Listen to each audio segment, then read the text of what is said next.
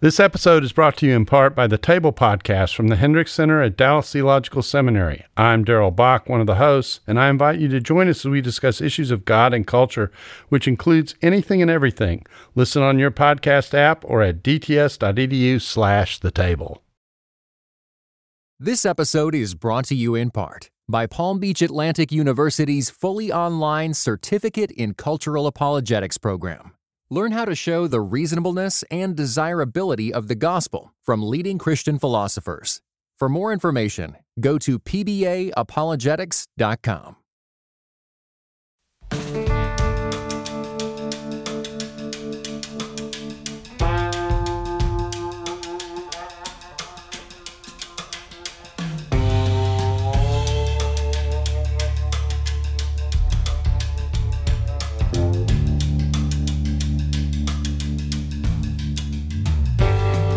Hello, this is Russell Moore, and you're listening to a short bonus episode of the Christianity Today Public Theology Project's Russell Moore Show with Professor Stephen Prothero, who you'll be hearing an episode with him on issues of cremation and death and burial and how those practices are changing in American life elsewhere on the program. But today, I wanted to talk to him about a very fascinating book that he wrote several years ago. I don't have it right in front of me, but Why Liberals Always Win the Culture Wars, or Why Liberals Win the Culture Wars. It's one of the two. We'll have it linked in the cover art here.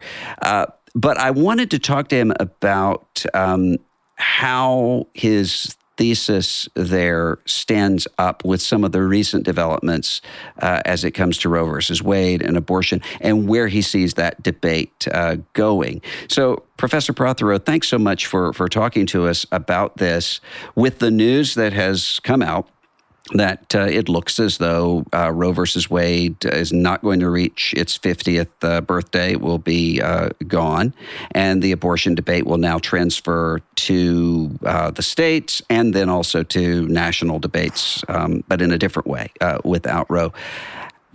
Has that changed your understanding of liberals tending to be the winners in these culture war disputes, or is this just something you see as momentary?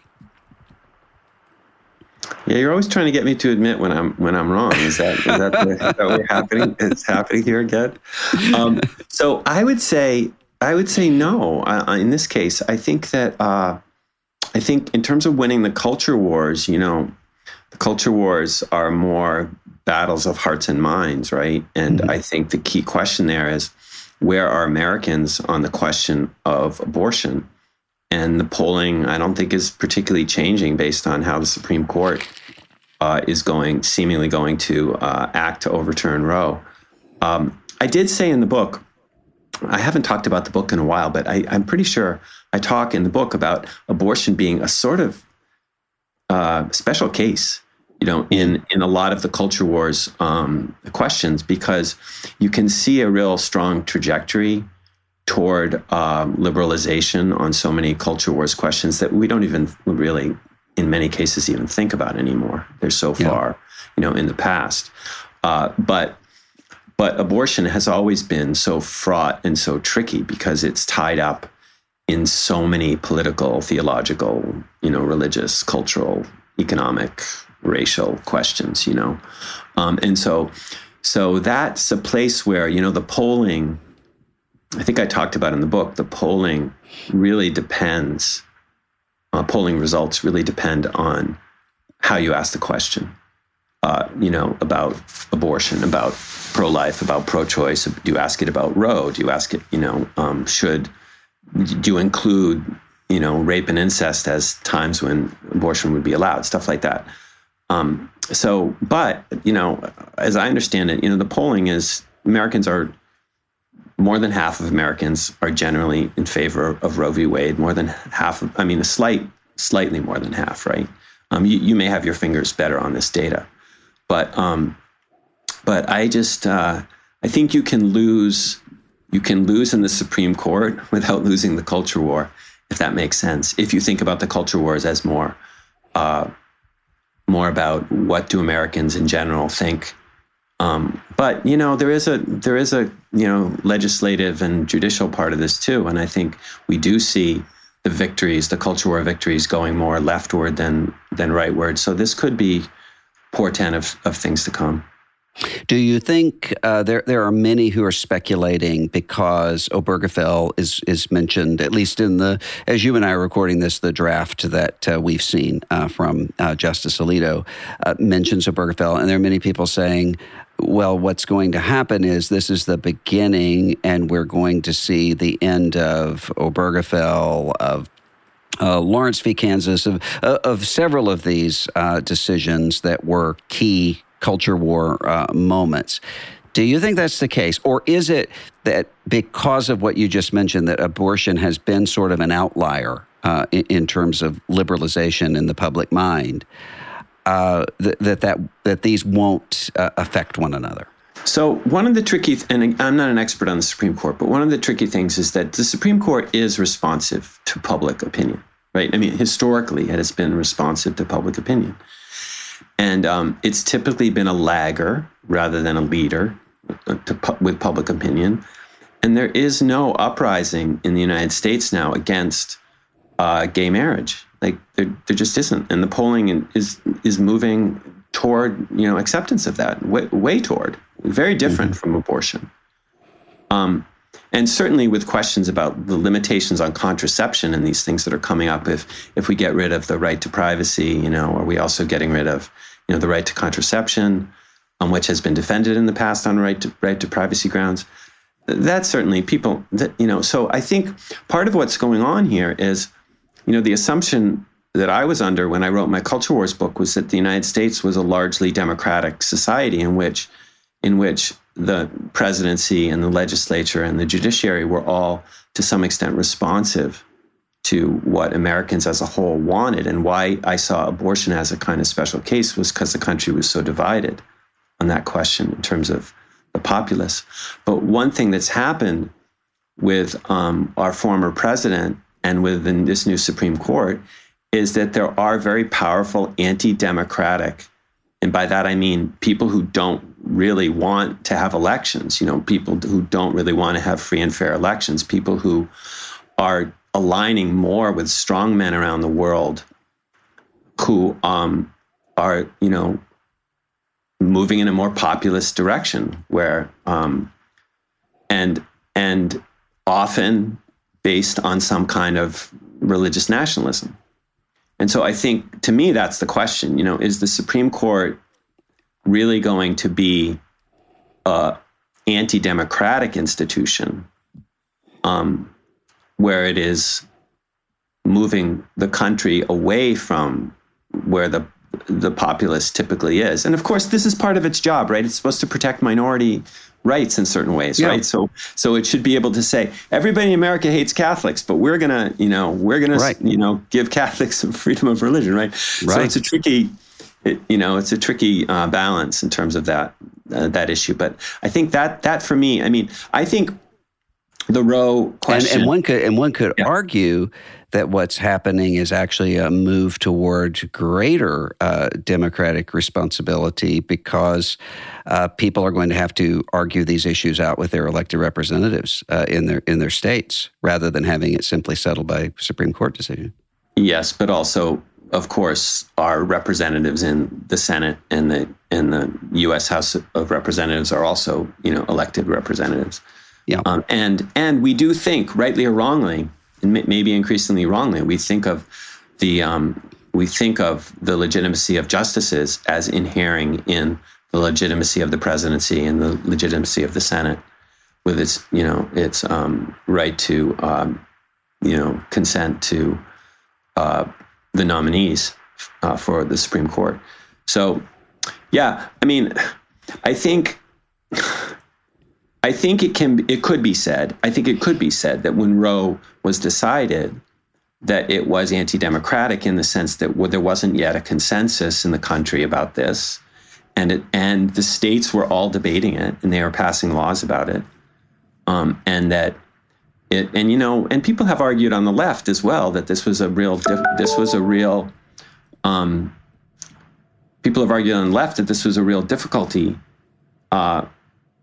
in some ways for the Democrats, because things were kind of going in their direction, and all of a sudden it really mobilized the right, and it maybe gave us Ronald Reagan, and maybe gave us the conservative revolution of the 1980s.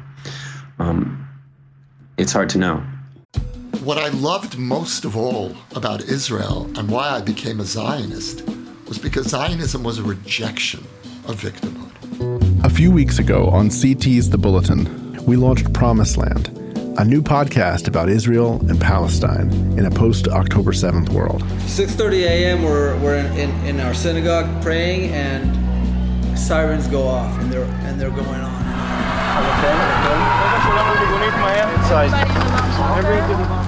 Based on interviews and conversations captured on the ground in Israel last November, it's an exploration of the spiritual, political, and historical roots of the conflict.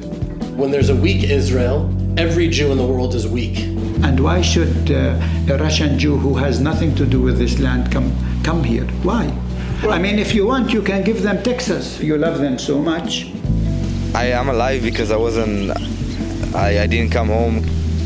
But all my friends that were here were murdered. Here, over there. This week, Promised Land moves to its own feed. You'll find links in the show notes, so if you haven't heard it yet, you can go catch up and catch the new episodes as they come all in one place.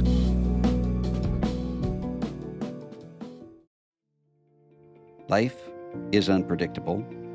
I think all of us learn that. Sometimes we learn it in good ways. Sometimes we learn it in really hard ways. You're valuable to Christianity Today, and we want you to be prepared and protected. And one of the ways that can happen is by having a will and getting a will together for your family and to care for your loved ones. If you've already set up your will and other important estate planning documents, that's great.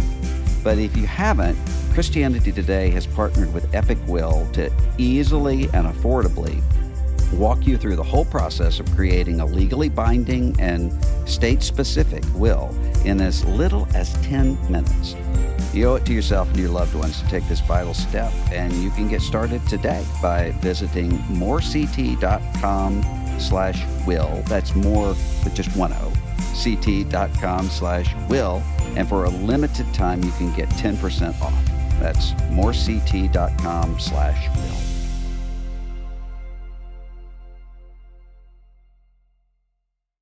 I was talking to someone just yesterday who disagrees with me on abortion. I'm, of course, pro-life on abortion and have been all my life. But this person disagrees with me. We're having a very reasoned conversation about some of these issues. And he said, it seems to me that this is the imposition of Christianity on the American public, to which I said, we can have a disagreement here, but that's an unfair charge because I'm motivated to care about preborn children because I'm a Christian, but that's not in the same way that I'm motivated to pay attention and care about migrant children or refugees because I'm a Christian, but that doesn't make them people by my believing that. It just is I'm paying attention to them. So that argument, I think, say if you're going to make that argument, you're going to lose a lot of people who are going to say, well, hey, we're arguing about whether we're dealing with two people or one when we're talking about rights here. And I know that there are many people who don't understand what you just said about where the American public is, and that there has to be not just legal changes, but hearts and minds conversations as well, who are likely to misfire on my side in terms of this debate. I know you're not a psychic and you can't predict with complete accuracy where things are going, but if you had to guess, and you say, where is this particular culture war argument going? A number of options. One is that Roe being gone sort of eases the culture war, not immediately, but later, it eases the culture war dispute over abortion. Or what we have happening is that as more and more states restrict abortion or outlaw abortion, maybe nationally at some point as well, that a the American public changes along with that, as they have on so many other things, and we end up with a more or less pro-life country? Or what happens is that there's such a backlash to some of these measures, especially the more controversial ones that we've seen, that you actually end up with a more an American populace more supportive of legal abortion than before. Which of those do you think is the most likely scenario? I think it's more likely that it will lead to greater support for legal abortion, because I think it will mobilize.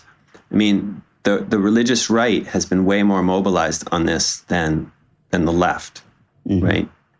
And the left liberals and the left have seen it as a fight that was won and that needed to be defended, but they didn't see themselves as the aggrieved party. And as we know from watching conservatism in the U.S. over the last 40, 50 years, part of the power there has been being aggrieved, right? That the society is against us. It's a secular humanist society. We're just trying to do what we think is right and what we think is biblical, and we're being stymied at every corner. So I think it will mobilize the left. I think it will mobilize the pro-choice people, and that would be my guess. But I do think this country is so polarized, and in some ways, this is just making plain that polarization. I mean, the fact that we had Roe v. Wade didn't solve the problem. I don't think this is gonna solve the problem either. Stephen Prothero, who has been writing on these issues of culture wars for a long time, thanks so much for joining us to talk for a little while about these developments. Yeah, I always enjoy it. Thank you. And this is Russell Moore. You're listening to The Russell Moore Show. Click on the cover art and you can have access to more resources, including how to get a copy of the book that Professor Prothero wrote on this topic. See you next time. The Russell Moore Show is a production of Christianity Today. Eric Petrick is our Chief Creative Officer. Russell Moore is the executive producer and our host. Mike Cosper is our Director of Podcasts. Administration for CT by Christine Kolb, Pam Vodanova, and Abby Perry. Production assistance by Core Media. Beth Grabencourt, Coordinator. Kevin Duthu, Producer and Sound Mixer. Our theme song is Dusty Delta Day by Lennon Hutton. If you like what you heard today, please consider subscribing so you don't miss any future episodes.